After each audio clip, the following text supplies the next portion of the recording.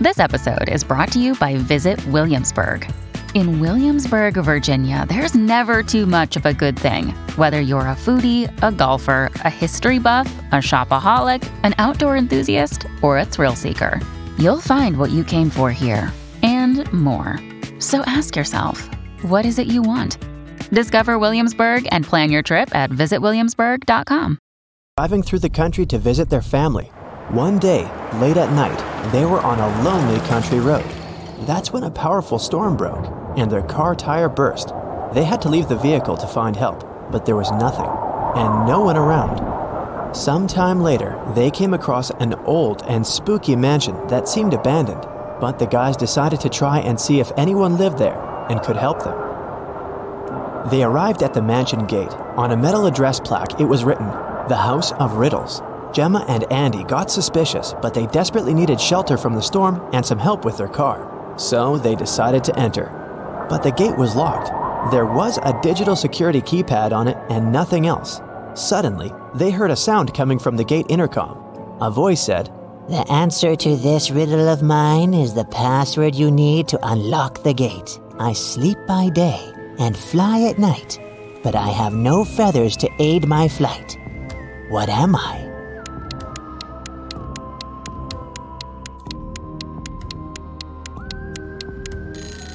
"That's a bat." When the guys arrived at the door, they saw there was something engraved on it. "Stop right there, wanderer.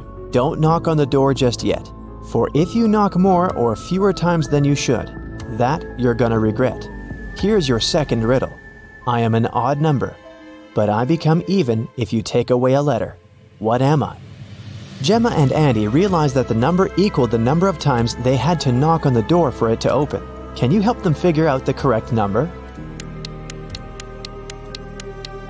Hi, I'm Daniel, founder of Pretty Litter. Cats and cat owners deserve better than any old-fashioned litter. That's why I teamed up with scientists and veterinarians to create Pretty Litter. Its innovative crystal formula has superior odor control and weighs up to 80% less than clay litter. Pretty Litter even monitors health by changing colors to help detect early signs of potential illness. It's the world's smartest kitty litter. Go to prettylitter.com and use code SPOTIFY for 20% off your first order and a free cat toy. Terms and conditions apply. See site for details.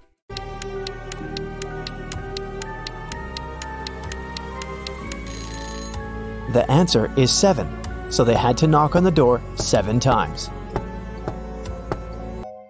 A door appeared in front of them.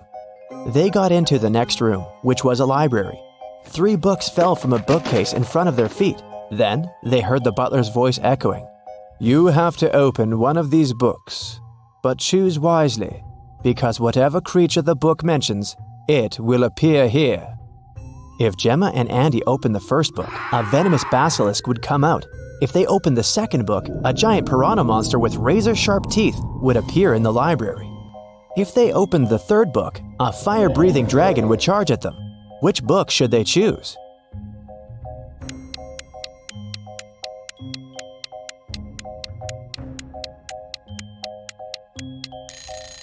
Since the giant piranha is a water creature, it can't survive on land, so the guys should choose the second book. Andy, on the other hand, fell into a magical dungeon. The dungeon guard was an ogre, and he looked very pleased to finally have a prisoner. Yet he agreed to let Andy go if the guy chose the correct magical portal to escape. 2 magical portals appeared in front of him. Each of them led to a room. Andy had to stay inside the room of his choice for 5 minutes.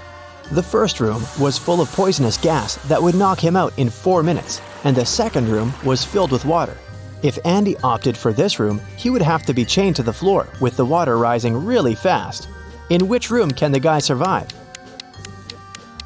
Andy should choose the first room. He should take a breath and try not to breathe for a minute. After that, he'll have to wait for 4 minutes for the door to open, and then he can escape.